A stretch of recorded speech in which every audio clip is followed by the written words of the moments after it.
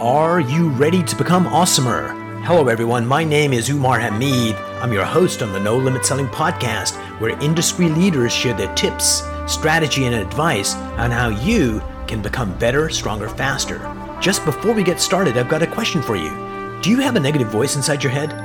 We all do, right? I'm going to help you remove that voice in under 30 days guaranteed. Not only remove it, but transform it. So instead of the voice that sabotages you, there's one that propels you to much higher levels of performance and success. There's a link in the show notes. Click on it to find out more. All right, let's get started.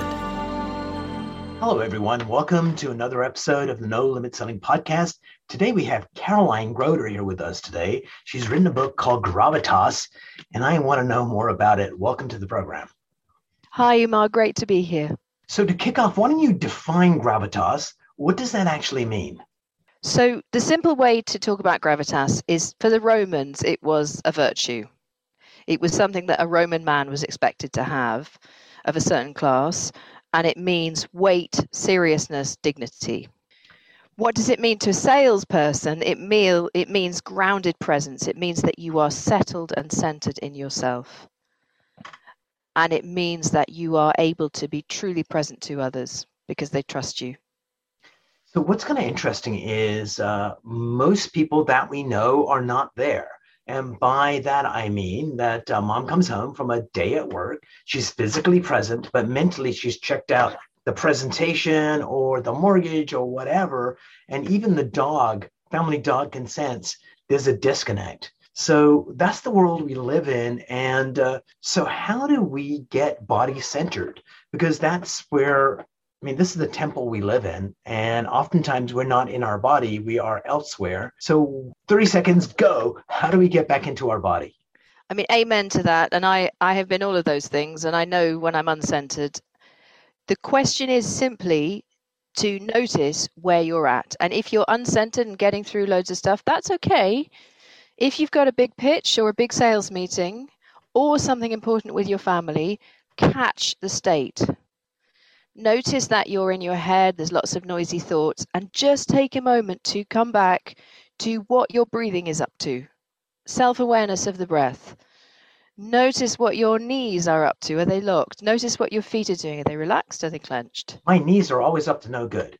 But I agree. I think being fully present. So I often tell my clients that, your mind will lie to you. Yes. And the reason for it lying, there's a bunch of reasons, but one of them is there's just so much processing power when you're with someone. It doesn't require all that attention. So you can think about the other million things which the other person can feel. But if you step into your body and you're fully present for someone, that is literally an important gift you can give to another human being. It changes everything. Yeah, and they notice it. Like one of the things I hear from a lot of people that finally quit is like, damn you, boss, I am leaving. And then they do the exit interview. And one of the things you hear often is, oftentimes I'd be with my manager, we were physically present, but she was checked out. Yes. Like I wasn't attended to. I felt disconnected. And one of the things that's really interesting to me is that as you become more aware, you become aware when you're not connected. Yes. But sometimes it takes a spouse to go, hello. Listen to me. And so what tips would you give someone to be more mindful when they're not in their body? Like what would be a sign that they could use to just autocorrect? So after a while, they spend more time here in their body than they do in their thoughts. Do you know what the big tell for me was? Because I am the teacher who teaches what she needs. I teach something that I wasn't very good at when I started out. And the thing that people used to say to me that was the tell that I was busy in my head was, have I said this before? So that's what you would say? Well, that's what they would say to me. And what that told me is it looked as if I had switched off.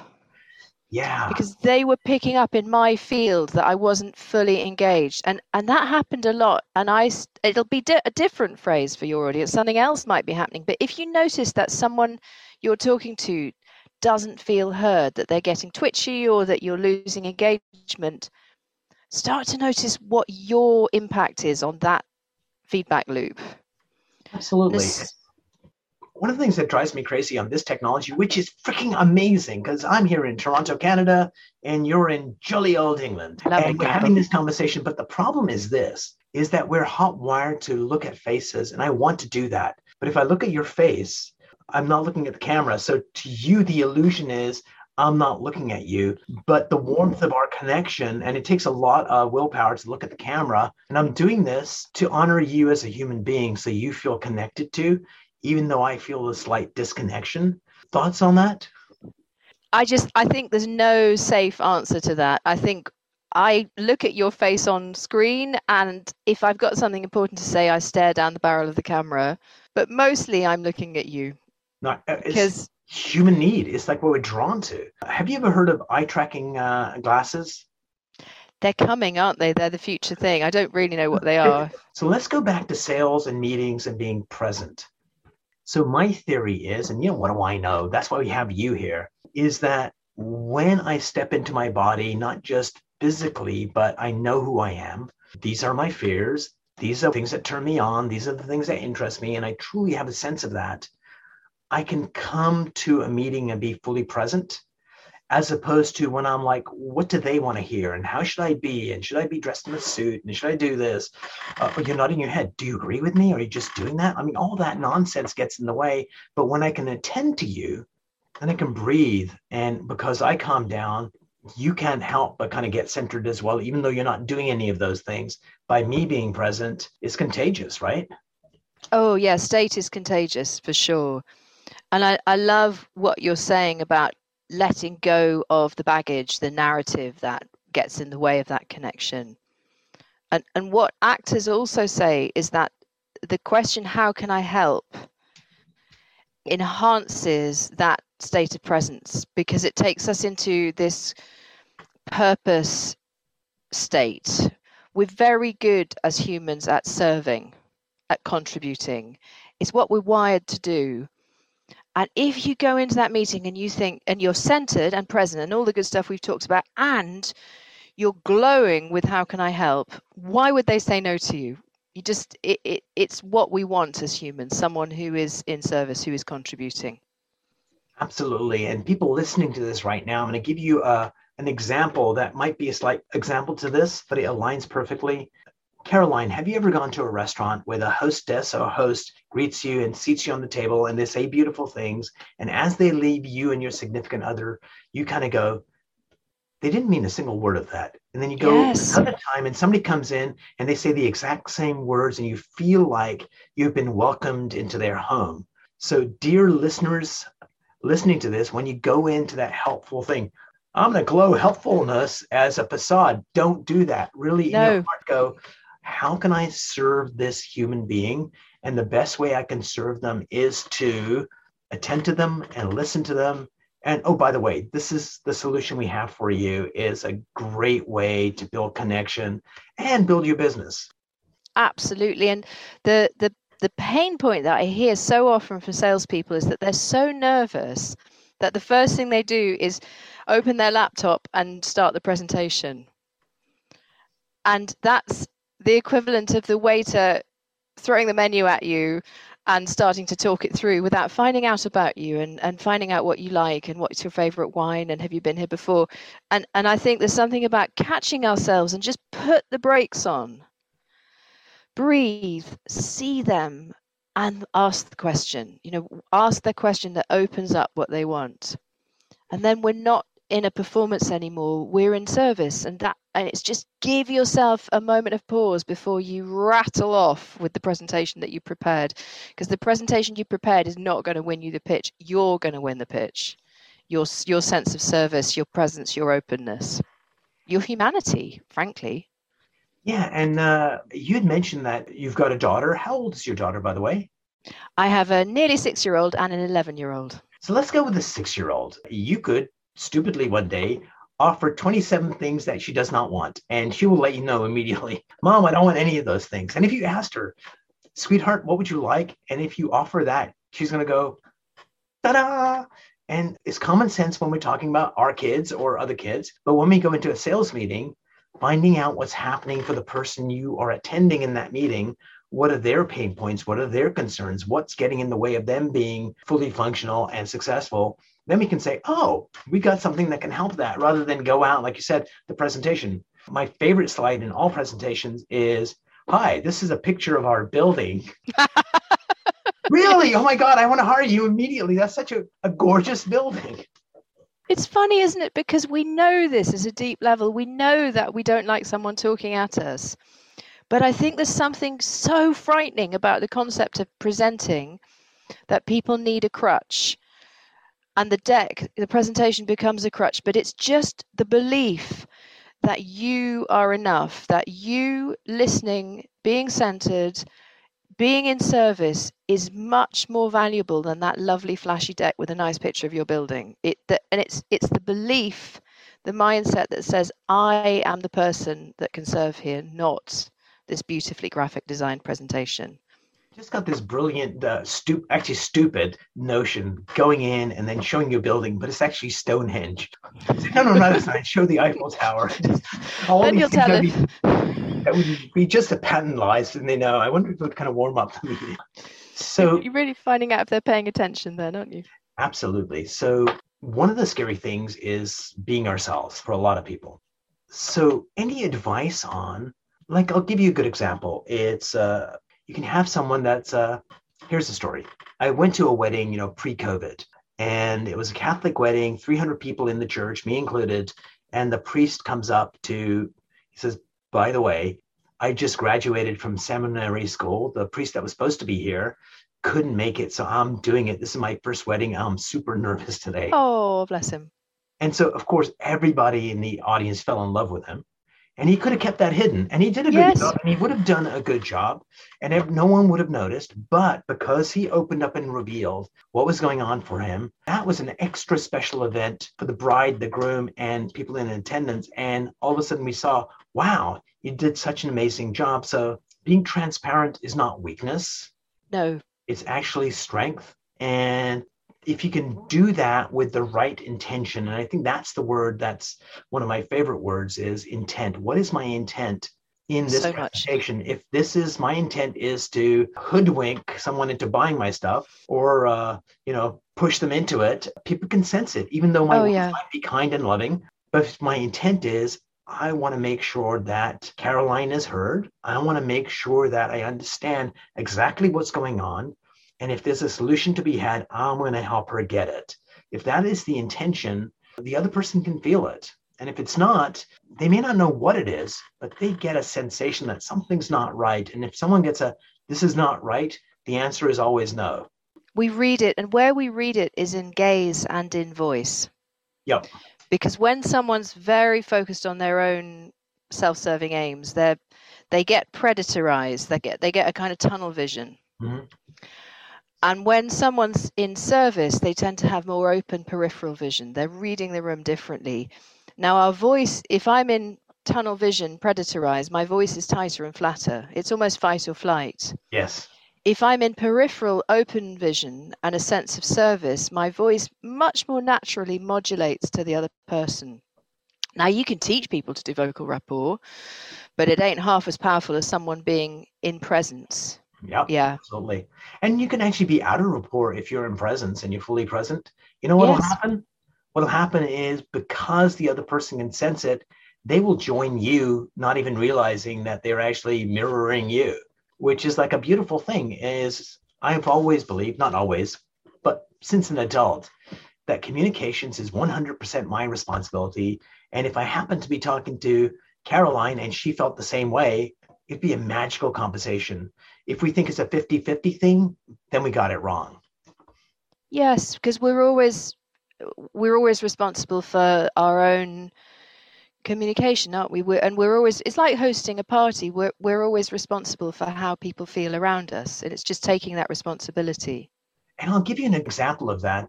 If you came to my house when I was a bachelor, Caroline, my house is your house.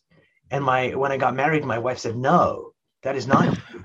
Caroline is a guest, and it's our job to make her feel special and go out of her way. And what I was really doing was being lazy. If you want a beer, go in the fridge. And I thought that was being like welcoming. And she was like, no, if somebody comes to your house, it's your job to make sure they're cared for and loved. And if you don't do that, you're not doing it right. And it was like, oh my God, I had fooled myself into thinking I was really being effective and connected when I was not. And I think that's what we need to do is when we go into a meeting, there's been times when, people are going into negotiations that are really powerful. And sometimes with American Indian tribes, that they've trained some of the tribes people to just breathe. Yeah. Everybody on this side of the table starts breathing in sync and harmony. And then before long, the other side does the same thing. And it kind of gels everybody together, even though the other side's, we're going to win, we're going to do this. And so you have a lot of power if you've got the right intent.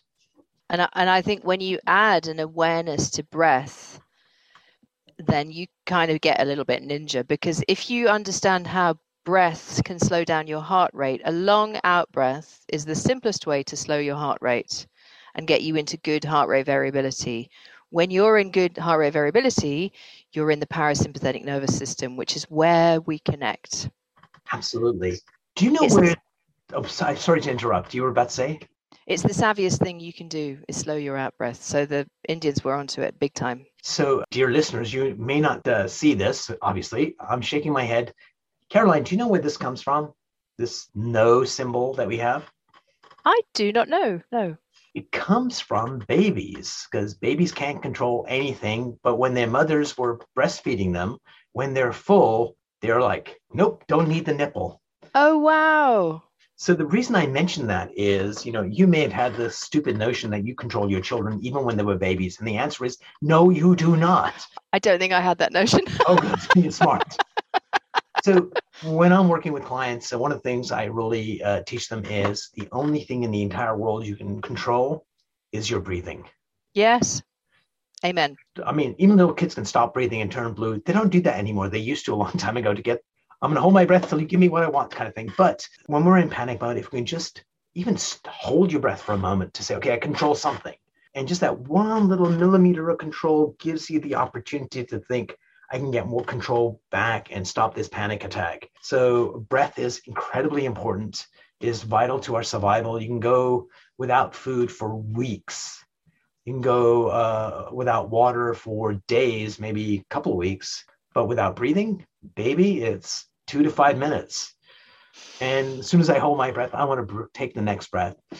So Caroline, this has been a joy chatting with you, and we need to go deeper. And by the way, I hate you because you've done a TED Talk. I've not. It's on my bucket list. Do your TED Talk, yeah. I've applied many times, but apparently they have standards, but I didn't know that. Be a coach. So for anybody listening who wants to do a TED Talk, I was a speaker coach for a TED, for Brixton TEDx, and I'd coached 2 years running, and then they said, you want to do a talk.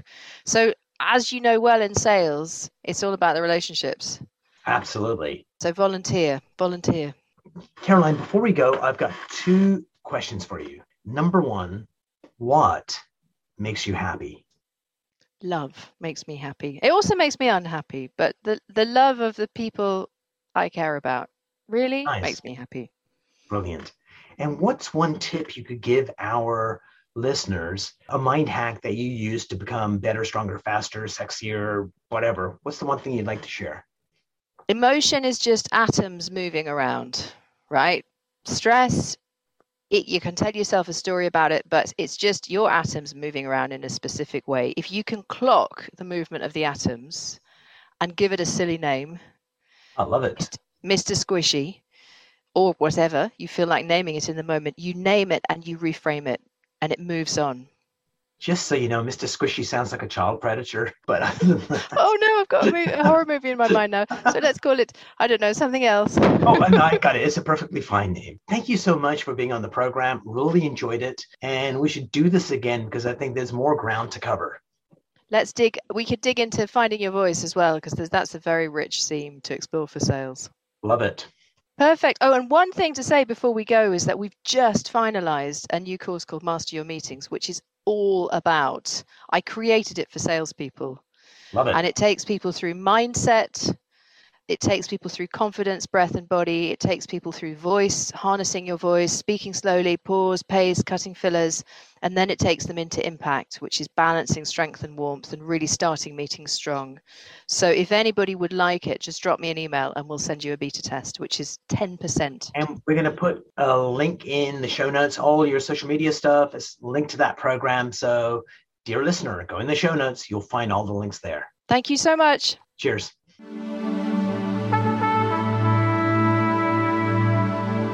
If you enjoyed this episode, please go to iTunes and leave a 5-star rating. And if you're looking for more tools, go to my website at nolimitselling.com. I've got a free mind training course there that's going to teach you some insights from the world of neuro-linguistic programming, and that is the fastest way to get better results.